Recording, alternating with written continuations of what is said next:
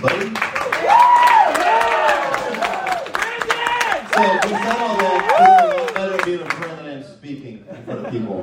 He's so hot! Who said that? Aaron. You got that one. Aaron said that. How are you guys doing? So good. Awesome. Well, I'm going to fire right back at Mr. Scroggy over here. And, yeah, Mr. Scroggy. Ew. You have the best Chi Alpha team in the world. Do you believe that? Yeah. Yes. Woo. It's really easy to be friends with these guys. They make it really easy. My wife and I don't make friends easily. We're really horrible people. I'm seeing, look at Beth's over here. Anyway, it's cool to meet you guys. I was told that you guys have been going through spiritual disciplines. Yeah. Is that right? Yeah. What are a couple that you guys have learned about like thus far? Giving.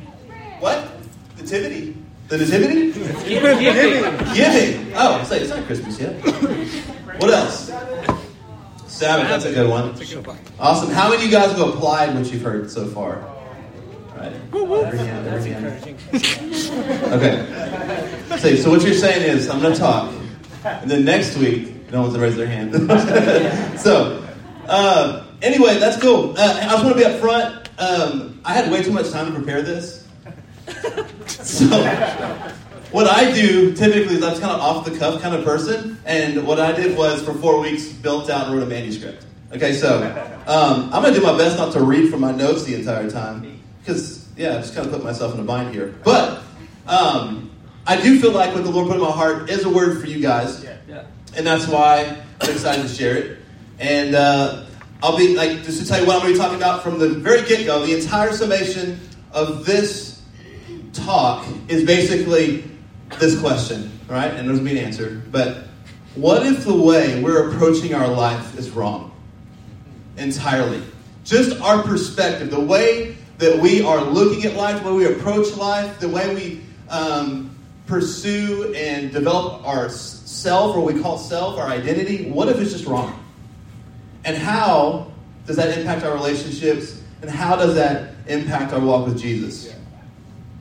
That's kind of what I want to talk about. Is that cool? Yeah. I was reading in Matthew 5. Like, me and a buddy of mine have been going through the book of Matthew, and we 5 is one of those chapters you can sit in for a really long time. So we decided to sit in for a little while. And there's this verse, Matthew 5, 14 through 16, that kind of hit me in a way that it never had hit me before. It says, "You are the light of the world. A city on a hill cannot be hidden," right? No one lights a lamp and puts it under a bushel, but they put it on a table so that it gives light to everyone in the room, right? Yeah. And it says, "In the same way, let your light shine so brightly before men," right? When they see your good works, they give glory to your Father who is in heaven. And I thought about that for a moment. And I was like, man, so the point is for us to shine brightly. That when people see our good works, when they see us, that this glory, something bubbles up from within them, right? And points to the Father. Yeah. And I read that and I thought, there's some responsibility implied here. You know what I'm saying? Like, I've never really thought about that before, but I've read that so many times. But there's a responsibility that we have there. It's a privilege and a responsibility. The idea is that we're not created to be hidden, but exposed. Mm-hmm. We're created to glorify God in everything that we do, to the extent that when people see us and they see our good works, they see the Father. Yeah. And when I read this, I think we have some issues. Right? Like, how can we fix this? This was my first thought, right? Because I don't feel like many of you or I feel like that's what we do on a daily basis. Is that an honest assessment? Like, I feel like maybe we struggle with that a little bit. And that's what I think the Lord's put in my heart to kind of walk through is the way, our perspective and how that affects shining brightly for Jesus. It's like, when's the last time you were standing in line in a grocery store, if you still do that? Or let's say Starbucks. If you still go to Starbucks, we've all Buttercup. Cold Smoke, right? It's Coffee Barrel. Right? Have you ever been to a Cracker Barrel? Yeah. Cold Smoke is like the coffee version of it. All right, I'm with you. I see that. Warning. So good. I have 4 kids. My jokes are horrible.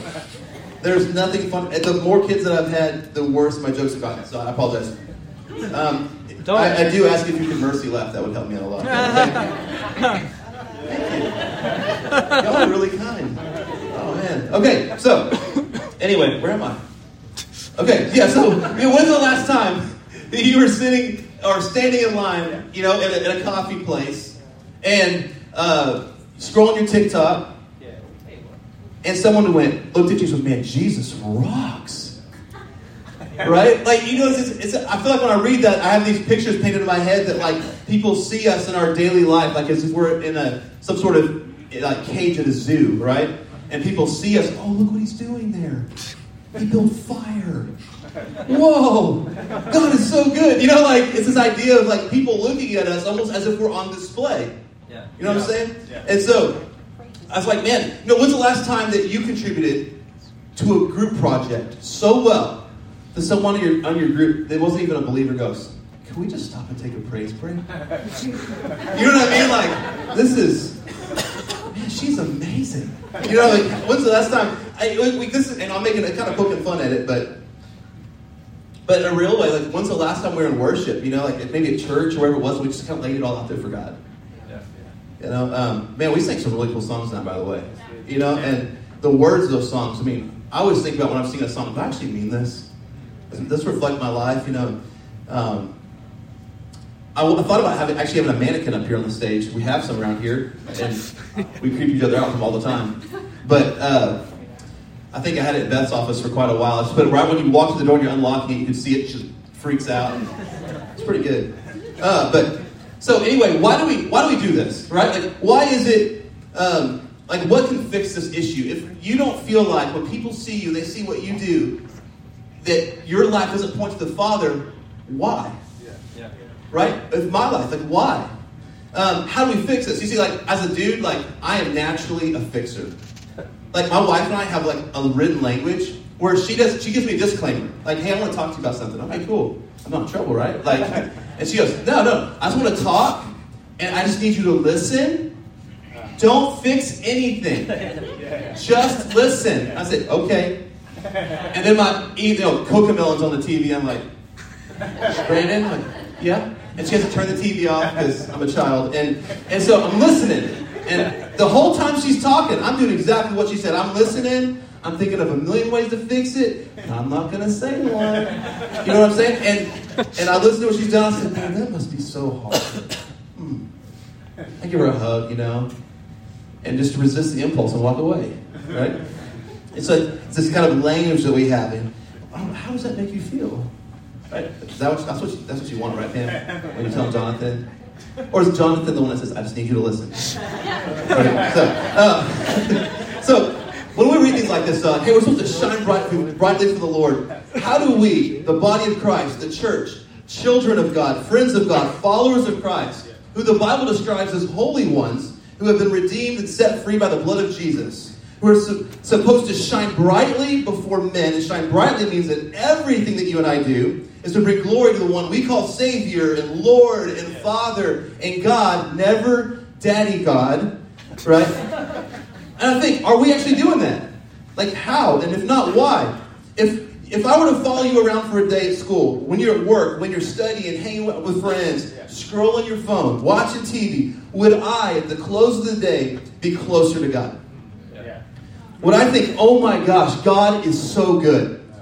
How great is the love of God that He lavishes upon us? Would this be the motivation? Would this be the trajectory of my heart after being in your presence? Would I feel like worshiping the Creator of the heavens and the earth? If you followed me for a day, would you be filled with more? Would you be more joyful? Would you feel with joy? Or, would you walk away singing and shouting the glorious splendor and the majesty of God? How wonderful are your works in all the earth? Like this. What does it motivate you to? When the people of God spend time together, do they feel the peace and joy of being in the presence of God and want to spend more time with God because of it? Are they motivated to good works and bold love? Is the dominion of darkness pushed back? Are we moved to true worship?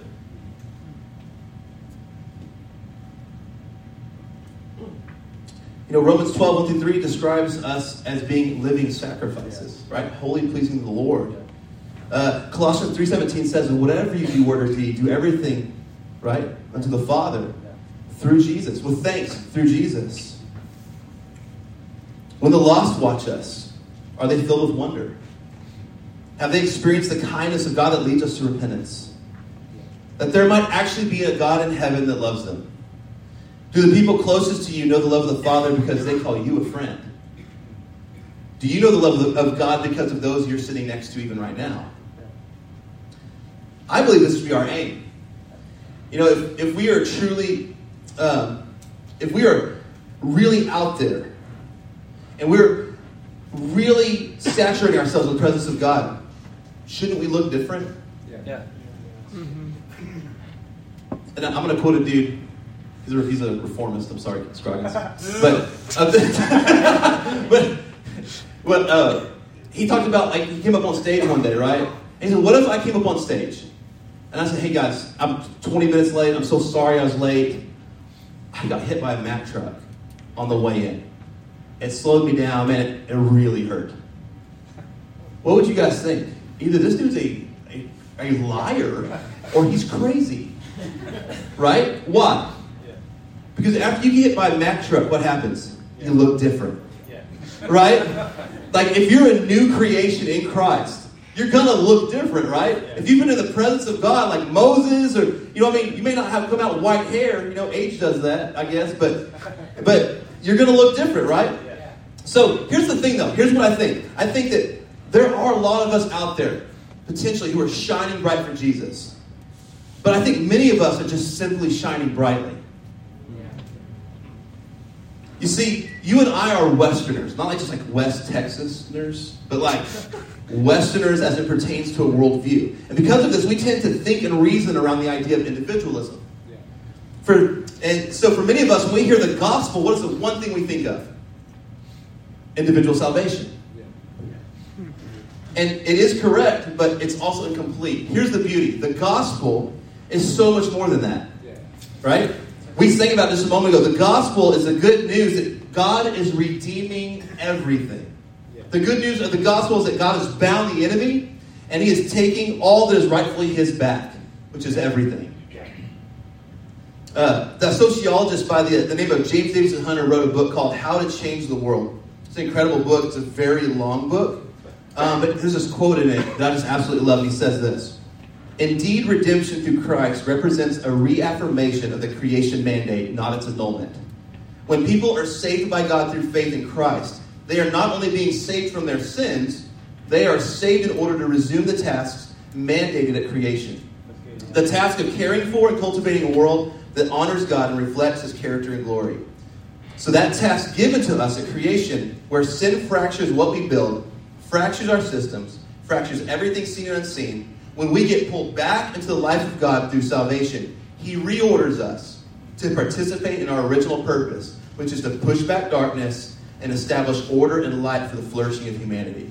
That's good. That's good. Amen? So we have been pulled back into the life of God through Jesus to care for and cultivate a world that honors God and reflects his character and his glory. But as we can also see, because of sin, everything that we've built for thousands of years is fractured. We've taken our purpose and made it from God to shine brightly for Jesus, and turned our supreme purpose in life into simply shining brightly for self. And I think this is why we're so a lot of times confused about life, our identity, God's will for our lives, the proverbial will, right? Why we struggle to pray, why we struggle to have deep, meaningful relationships, have no desire for reading God's word, struggle with sin. Because we've consumed ourselves with shining brightly for self, and Jesus is just the afterthought. And most of us don't even realize that this is the way that we're actually approaching life. We believe that Jesus saves us, but we are completely unaware of the magnitude of our role in God's redemptive work in creation. Come on. We're all looking through this culture-clouded telescope. I mean, how many of us would be honest enough to admit tonight that even though you say you're following Jesus, you still mostly feel lost? You know what I mean? That's real. That's real talk, right? The problem is this. We often come into our faith under the pretense that I've accepted Jesus, right? And so what do? We have Jesus, and now we have our life. That's a problem. Okay? Because that's not what happens when salvation happens. Right? There's something that engrafts, right? You're made new. Yeah. But I know a lot of guys in my men's group we've talked about that come into this idea of accepting Jesus Christ as their Lord and Savior, and then 3 months go down the road and they wonder if He ever accepted them. Am I pleasing to God? Does God love me? Because they didn't quite understand the great grand picture of the gospel, that God is you responding to Him. You're not accepting a friend request and hoping that He, or sending one hoping He sends it back. Right? Yeah. Okay. So we first have to break this idea that there's Jesus in our life. Yeah. Right? Okay. So here's the problem. Western culture, the culture that you and I have grown up in, has also discipled us. Yeah. And I'm sure that you guys hear about this a lot, but what is discipleship? It's caught, not taught, right? Yeah. It's the idea that you're always being discipled by something. Yes. Yeah. You're catching something at all times. Yeah. What you choose to place yourself with, around, people, what you watch, you are being discipled, right? Something inside of you is turning with everything you think, say, do, so on. I don't have to explain that anymore. But you're always catching something, and society is teaching us to look at life a particular way. Most of you, if not very recently, within the last couple of years for sure, dressed up in a cap and gown, sat amongst your peers, starry-eyed, filled with hope, wonder at a life full of possibilities, right? You know what I'm talking about? That moment? You decorated your hat. You know what I'm saying? A little flat thing. What's that thing called? Just a cap? Oh, whatever. Okay. But you undoubtedly heard the valedictorian or some successful graduation, motivational speaker, someone that owned 1,000 convenience stores, whatever it is, utter a plethora of Western culture's favorite common sense sayings. Yeah. This is what they sound like. Follow your heart. Chase your dreams, man. Right? Hey, you do you. Be true to yourself. Anyone want to vomit yet? Yeah. Live your truth. Go live out your greatness. Oh, what is that? Remember when I graduated and I heard that, I was like, dude, I'm still in my boxers till 10 a.m. every day. Like, what greatness is there? You know? So, you are enough. No matter what, just be true to yourself. If you were to discern the main point of any graduation ceremony being played out anywhere across America, you would come up with something like this. You ready? The purpose of life is to discover yourself by looking deep within yourself. And then express yourself to the world. All right? No matter what anyone else says. Family, friends, colleagues, previous generations, the old people. Religious institutions, who cares what they say? You know, in Babe Ruth's advice to Benny in the Sandlot, he said, what did he say? Heroes are remembered, but legends never die. Follow your heart, kid. Right? We grew up on it. Yeah. Elsa and Frozen. My daughter, she's 3, and she's like sings this song all the time. She sings, it's time to see what I can do. To test the limits and break through. No right, no wrong, no rules for me. I'm free. Right? She doesn't say it like that. I'm not even going to try. But, and she says this, experiencing these extreme emotions caused by outside sources. I mean, she like froze an entire city, left them to die. And she's about to kill her sister. You know what I'm saying? Like, but I'm free. You know, let it go. Right? The whole thing. Y'all know how it goes. Can't hold it back anymore. Right? Let it go. Okay, don't worry. So, all right. I thought we'd have a moment, but never mind. All right. So, what she said, turn away and slam the door, right? I don't care what they're going to say. Let the storm rage on. The cold never really bothered me anyway, right? So, but it's in everything. And if you really watch, like, we've been going back to my kids, we've been watching, like, you know, Three Ninjas and all those. Yeah. As my kids say, I was born in the 1900s. So, that's the old news. But anyway, did you know that this approach to life is called something? It's called the look-in approach to life. The look-in approach to life. The look-in approach to life says the point of life is to look in and discover who you are by figuring out your deepest desires. Then look around in order to display your newfound self to others who will affirm and support you. And finally, look up to something spiritual that might add meaning to your life or the inspiration you need. on the path to self-discovery and fulfillment. So look in first and foremost. Look around for support and affirmation. And then look up for inspiration. And I wonder, if we're to be truly honest, is that true for any of us in this room? How do you make decisions? How do you determine what you want from life? Right? Where do you turn when you're in trouble? What do you expect your friends to do for you? How do you define yourself and grow in authenticity? What do you expect out of your faith in Jesus? When someone questions your choices in life, do you get defensive? Or do you take it as a personal attack? You know, even if you come from another culture, you're going to soon find out, if you haven't already, there's this thing called the American dream, right? And I think even as Christians, most of us probably still take this approach to life and don't realize it. When we sing, God, I look to you, y'all that worship song?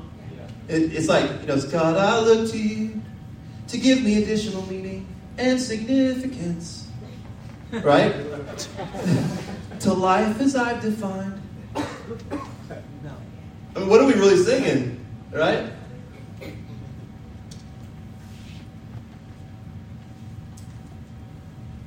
In other words, we benefit from the spiritual side of life when we want more purpose and meaning. But we're okay on our own too. And how many of us approach life this way but think that we're actually serving Jesus? Yeah.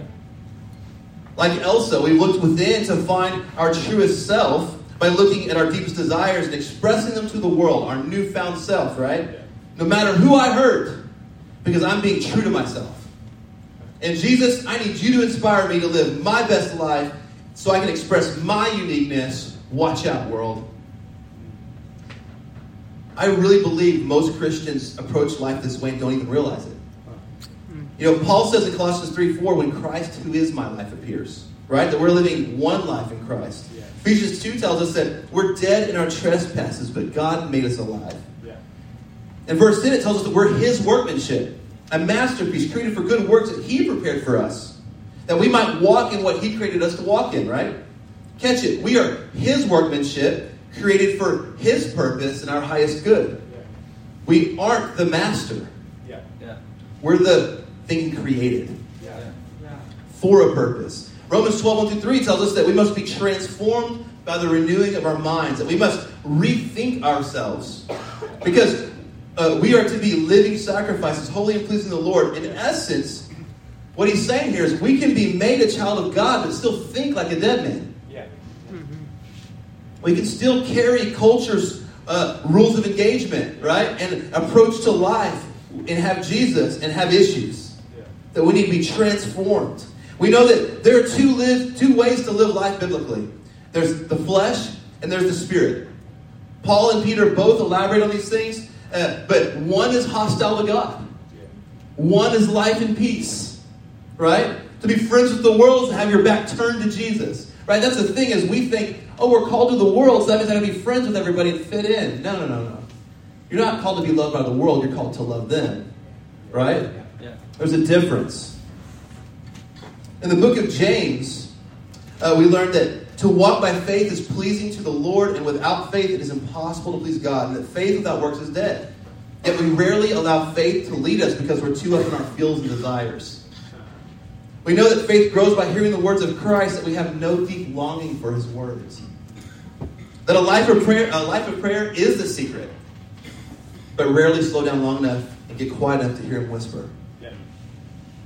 That God's will for our lives is actually very simple, according to 1 Thessalonians 4:3, is our sanctification. Yeah.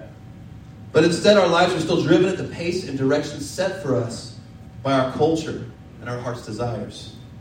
We know that there's no condemnation for those in Christ Jesus, according to Romans 8:1, but spend most of our time feeling condemned. We hear the words of Jesus say, come and die. And those who lose their lives for the sake of Christ will find it. Yet we avoid any type of inconvenience or sacrifice for Jesus or anyone else. Jesus says, blessed are the poor in spirit, yet we seek affirmation from everyone around us and long for instant significance. We trade true community and deep, meaningful relationships for flashy, surface-level gatherings and shallow friendships void of any commitment. We say we're living in the Spirit, but where's the fruit? We say we're living in the Spirit, but can't commit to anything that doesn't feed the flesh. I would say that as a majority, potentially, we are in desperate need of rethinking ourselves. The Bible's assessment of our natural state is that we are bent in a particular direction. We are drawn towards independence, not dependence on God. Our selves naturally turn inward like an ingrown toenail, pointed in the wrong direction, causing discomfort. The Spirit and presence of God is here to make us dependent daily, to mark us for His glory. And that's what sets us apart. That when we go to work and when we go to school, when we hang out with our friends, what marks us is that we are as sent people, marked by the glory of God, sent for the glory of God into the world, because that's where God is going. Yeah. That there's this selfish impulse that we have, right? That turns us inward, away from God. And it's what the Bible calls sin. Yeah. Biblically, we see that sin manifests itself in a few ways. It's power, a condition, and in our personal choices. And this sin leads us ultimately to an altered self. You know, they say the concept of self is made up of 4 Ds. Design, definition, display, and desire. Yeah. It leads us to an altered design, right? It leads us to reject God's design for us, in other words. Like children who don't want to be told what to do by their parents. We choose our own path. We make our own way, right? We create our own identity. It leads us to an altered display. Sin changes the nature of self-display as well. The Bible claims our ultimate purpose is to display the awesome creativity and power of God. But since sin turns us inward, our self-display becomes a means of receiving glory for ourselves. It leads to deformed desires. Sin deforms our desires. The world tells you to follow your heart no matter what, but as we saw earlier, your heart may lead you astray. The Bible actually warns against overtrusting your heart. What we need most is to be changed into the kind of person who wants the right things and desires the right things. And the last D, definition, it leads us to an altered definition. Once again, the selfish impulse shows up, causing us to pursue our own purpose and identity at the expense of others around us. We look in rather than up in order to define our lives, to define what our truth is. So, the look-in approach to life makes be true to yourself the greatest commandment. Do y'all see this in society? Is this can y'all see this? Yeah. Does it make sense? Okay, cool. Making sure I'm not just much random things here, but this be true to yourself commandment, right? The greatest commandment that the culture throws at us. It strengthens the selfish impulse that stands in contrast to God's greatest commandment. And what's that? To love God with all your heart and soul and mind and strength. Yeah. And then love your neighbor as yourself. What if, let's think about this for just a moment. What if, even as Christians, we were looking in first and looking up last? How would we know? We have our own blind spots, right? It's hard to be your own coach. Well, when looking up is last in terms of priority, Christianity becomes more about finding a God who will get behind your personal project of being true to yourself. Another indicator becomes that your approach to life is absent of meaningful relationships. When looking around follows looking in, friendships grow shallower, connections dissolve, except this time the shallowness and superficiality involve God.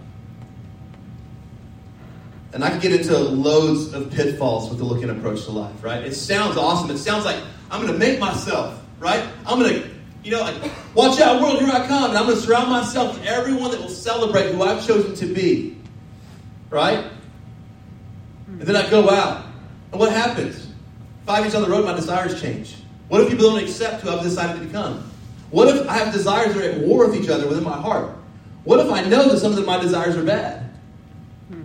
See, you can just see the road. It sounds really sweet at first, but it doesn't work. A massive problem. Here's one of the biggest problems I see with the look-in approach. The world tries to sell it to us, but here's what it does. It never assumes that you're wrong. It never assumes that something you want is sinful. Rather, you just haven't found your true, authentic self yet, or asserted your independence enough yet. So the solution to sin becomes reassertion, which is when you take charge of your heart and stand your ground whatever path you've chosen for yourself. And if someone like a leader or a friend were to come to you and questions you or calls you to turn around, you assume they don't have your best interests at heart. Why? Because they are questioning your self-definition and your deepest desires, and to compromise or conform would be to deny yourself, which in turn would be the greatest threat to your personal happiness. Yeah. You see, when you think the purpose of life is to find your deepest self and express it to the world, then all of your most significant relationships are recast in the light of self-fulfillment. Here's some examples. Ready for this? Marriage becomes about finding your soulmate. Someone who completes you. Someone who makes you happy as you pursue and become the best version of yourself and whatever makes you unique. Friendship becomes a venue for mutual self-fulfillment, where it's easy to take on new friendships or leave behind old ones because of their success in offering personal benefits. Religion. The decision to look up after you've looked in and around may add a spiritual dimension to your life, but it's the life that you've already defined for yourself. Yeah. Sure, you may go to church or join a small group, but you still see your faith the way a consumer sees a club or a gym. It exists to provide you with religious services and spiritual feelings. The teachings and activities are only as relevant so long as they better your way of life. You see, the end result of the look-in approach to life isn't the emptying of churches, but the filling of churches with people who believe they need spiritual assistance and being true to themselves. Religious practices don't disappear. They morph into something more adaptable and helpful in your quest for personal authenticity. Religion becomes less about shared beliefs and values and more about uniting people who all embrace faith on their own terms. The idea of faith based on something real and enduring and objective and true for everyone doesn't make much sense in this kind of world. Faith becomes a subjective thing, a feeling that serves as an aid in your personal pursuit of self-expression and self-fulfillment. But the Bible inverts this common sense way of thinking. The Bible teaches us to look up first. And strangely, it's through this counterintuitive approach that we find our truest self. Yeah. You see, look up, and God is God. We were made to love and enjoy Him. Look in, and you are God. The world exists to love and enjoy you. Starting by looking up changes the picture completely. Yes, God is a helper in times of need, but He's not some sort of cosmic bellhop ready to swoop down and comfort you whenever you need Him, while otherwise remaining completely uninvolved in your life. That's not the picture we get from the Bible. The Bible informs us that there is meaning and purpose in life and in suffering. There's meaning and purpose in all the setbacks and all the leaps forward. There's meaning and purpose in all the events of history and in all your personal choices and your own life journey. The Bible takes this cosmic view of things and points to a God who created the world. The Bible leaves no doubt that God is at the blazing center of all things, just like the sun, and we're orbiting around Him. He's at the center. He's the very definition of perfection. Yeah. He's holy, which is interesting because holy means, it's a word that means He is utterly unique, set apart, different from anything else. And He's the very meaning of love. Yeah. And funny enough, He's called us to the same thing. See, to discover our truest self, we must first recognize that there's a powerful and personal God who created the world, who loves what He's created, and who has designed things to work a specific way. We don't get to choose that. So what is the right way? How should I approach life? It's just simply reversing the world's order, right? So how does the look-up approach change the way we define ourselves? The way we determine our desires, the way we display ourselves? It's understanding that we find our truest self in relation to Him. Being made in the image of God says something profound about our identity and purpose. We have worth and value because we reflect the God who made us. We have purpose because we were made to reflect Him in our work and in our rest, through our creativity and authority. In our relationship to others and to the world, we reflect that God who created us out of love. That means ultimately you're not self-creating. You're God-created. You're not self-defining. You're God-defined. Yeah. In other words, culture assumes you're free to create yourself, design yourself, and define yourself as you chase your deepest desires. But the Bible starts off by saying you're already created, designed, and defined. Yeah. I don't know about you, but I kind of find a lot of joy in that. Yeah.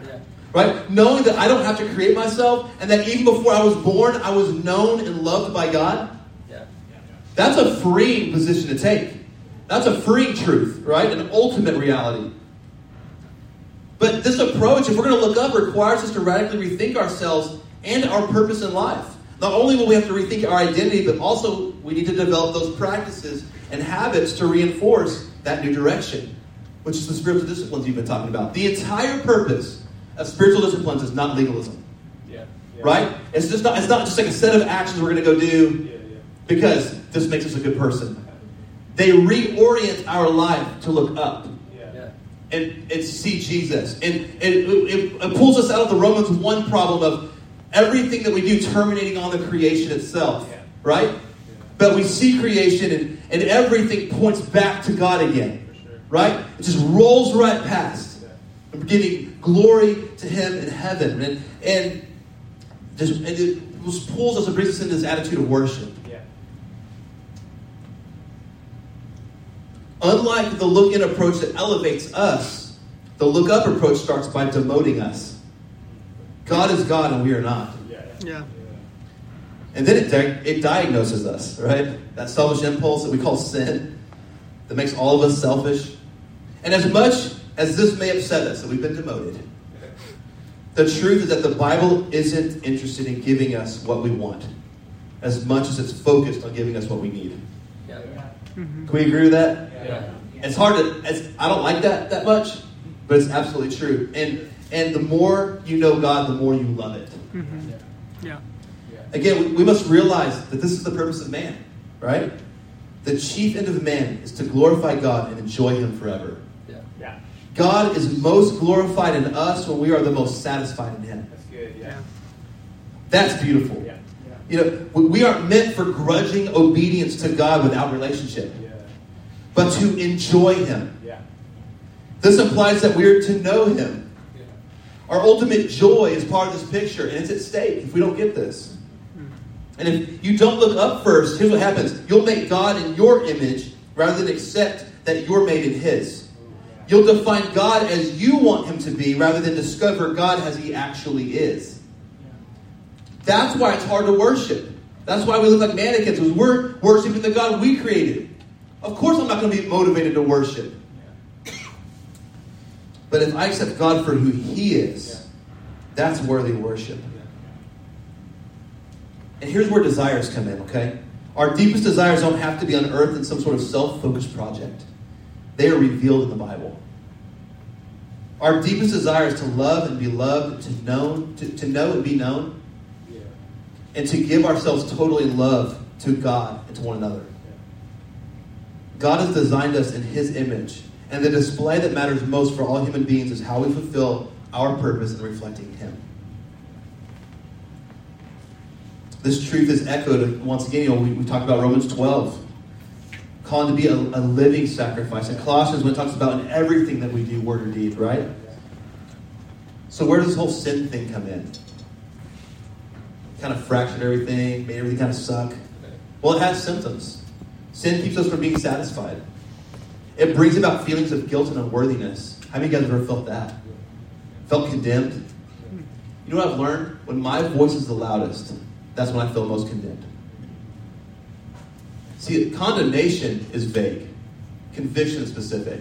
Conviction is the mercy and the grace of God saying, hey, this isn't good. Right? Yeah. Condemnation accuses the person. It says, this is who you are. Right? When we can learn to distinguish between conviction, the voice of the Lord, and our thoughts, right? What helps us do that is by looking up first. I'm going to stop from going on that tangent. The look-up solution to sin is something radically and refreshingly different than the look-in approach, which is reassertion. It's repentance. It's the moment that you doubt yourself instead of trust yourself. When you have your eyes open to the wrong steps you've taken and the bad desires that you've chased. When you recognize the ways in which your words and actions have actually hurt the people around you. It's when your heart sinks to the thought that I'm the problem, but then rises at the realization that I am not bound to this path that I've been on, that I can turn around.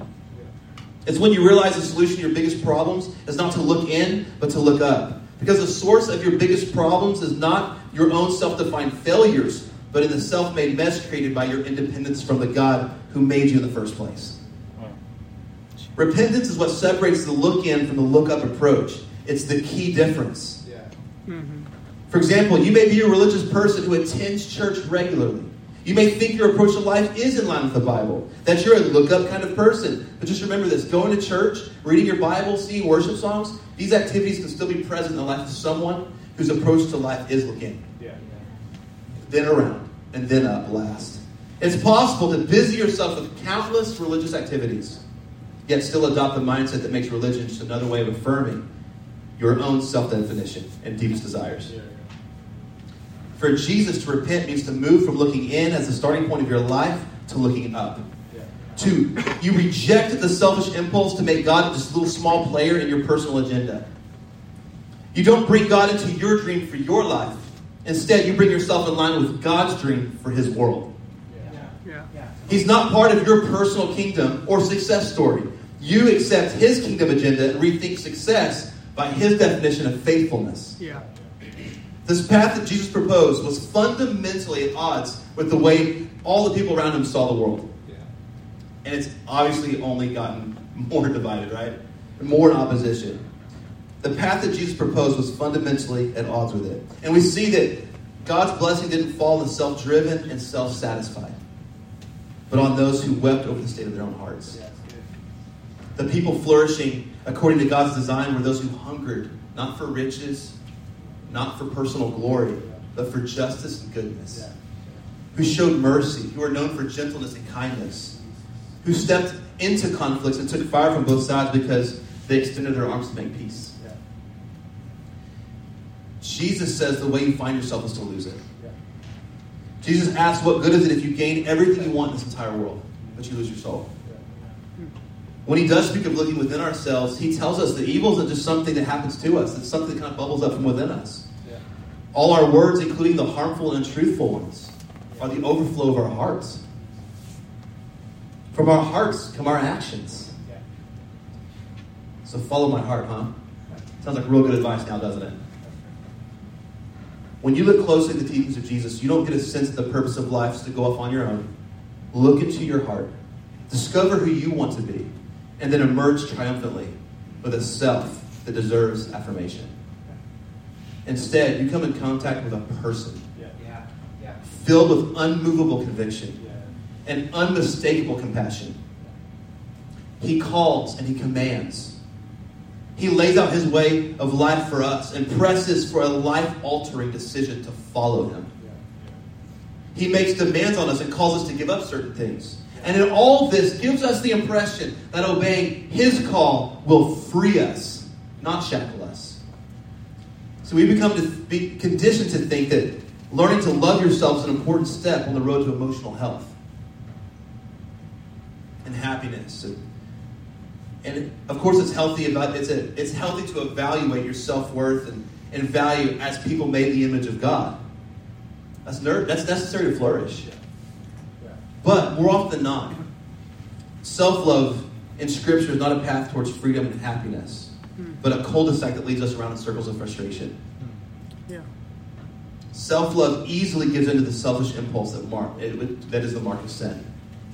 So, for this reason, and Jonathan, if you want to come up, man, you can. I'm going to wrap up real quick, a couple more things, but it says, for this reason, Jesus tells us that we must walk the way of self-sacrifice.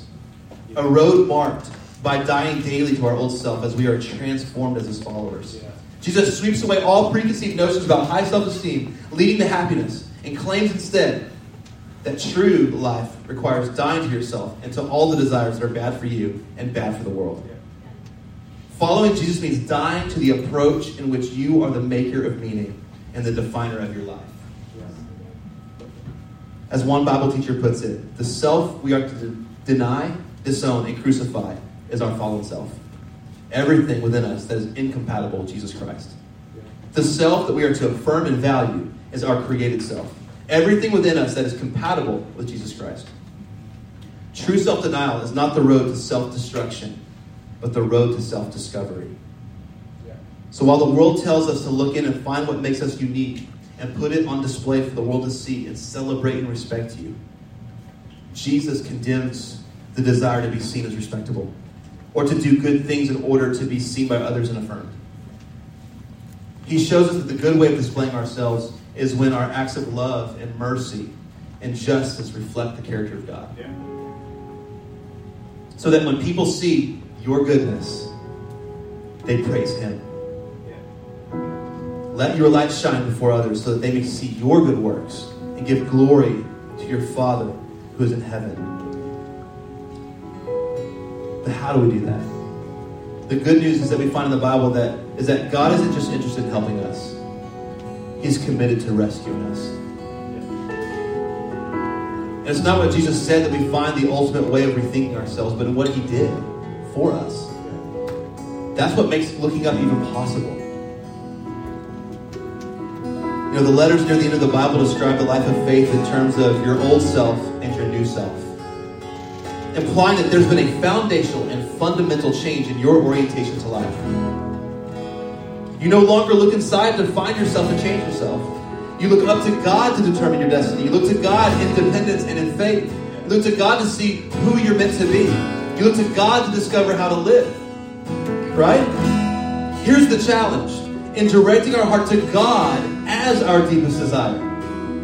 Rethinking yourself means you'll have to refuse to submit to the loudest desires of your heart, and that you recognize the need to find and develop new desires, new goals, and a new purpose in life. Common sense tells you, right? It tells us, hey, follow your heart, man. The Bible says you should direct your heart.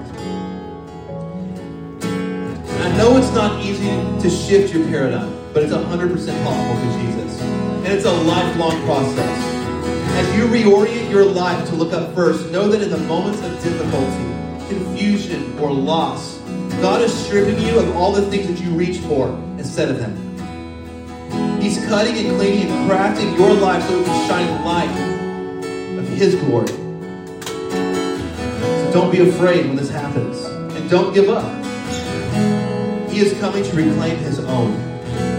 And He will not stop until you become your truest self. I want to say it one more time. He won't stop until you become your truest self. It's not something you do yourself. It's something He does. And this is why we need faith. We trust that the calling of God to become who He has made us to be is infinitely better than anything we could dream of at this moment. And can I tell you this, though? You cannot do it alone. Looking up instead of looking in will be nearly impossible unless you surround yourself with people that have the same outlook in life as you. That's why we need the church. That's why you need Chi Alpha.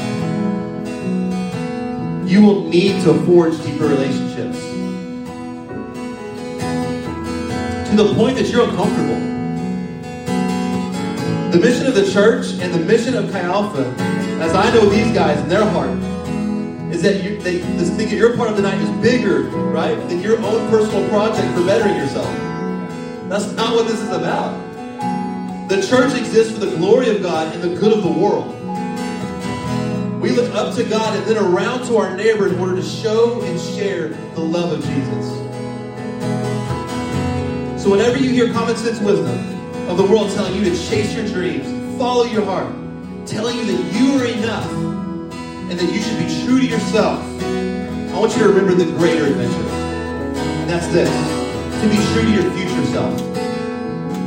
To know that you aren't enough, but Jesus is. To follow the heart of God and to chase the dream that He has for the world. Shine brightly before men so that they see your good works and give glory to your Father who is in heaven. Amen? Father God, we come before you, Lord, and I just thank you for tonight. Lord, I thank you for every student in this building. Lord, I thank you for every leader. Lord, I thank you, Father, that, Lord, you're working in our hearts and you're moving, Father. I pray that your Spirit, Lord, would to speak to us intimately, Father. That we would hear your still small voice. Lord, that you begin to show us even now what perspective in life that we've taken thus far. Has our discipleship of culture in the world really impacted our ability to follow you? Are our desires in conflict with our faith? Lord, I pray, Lord, that we would be men and women in this room that live one life in Christ. That everywhere we go, we point people to you. That people would know the love of the Father and the joy of the Father and the peace of the Father, and because we're in the room. Because everywhere we go, we push back the dominion of darkness and we shine your glorious light. Lord, shape us, mold us, make us anew into who you called us to be, Father. We know that the identity that you've given us is the best thing for us. And that identity has a purpose attached to it, Father. And Lord, we want you, Lord. We want you to define us. Lord, we submit our hearts to you. We submit our desires to you. We submit our will to you. Our everything, Father, we lay it at your feet. And we say, make me new creation. Lord, have your way in me. We love you, Jesus. We pray this all in your Son's perfect name. Amen. So I guess the band's going to play through a song. If you guys, just for a moment, maybe think, let the Lord speak to you. As they sing, maybe there's something the Lord wants you to lay down. There's one step you can take tonight to start working towards who God created you to be.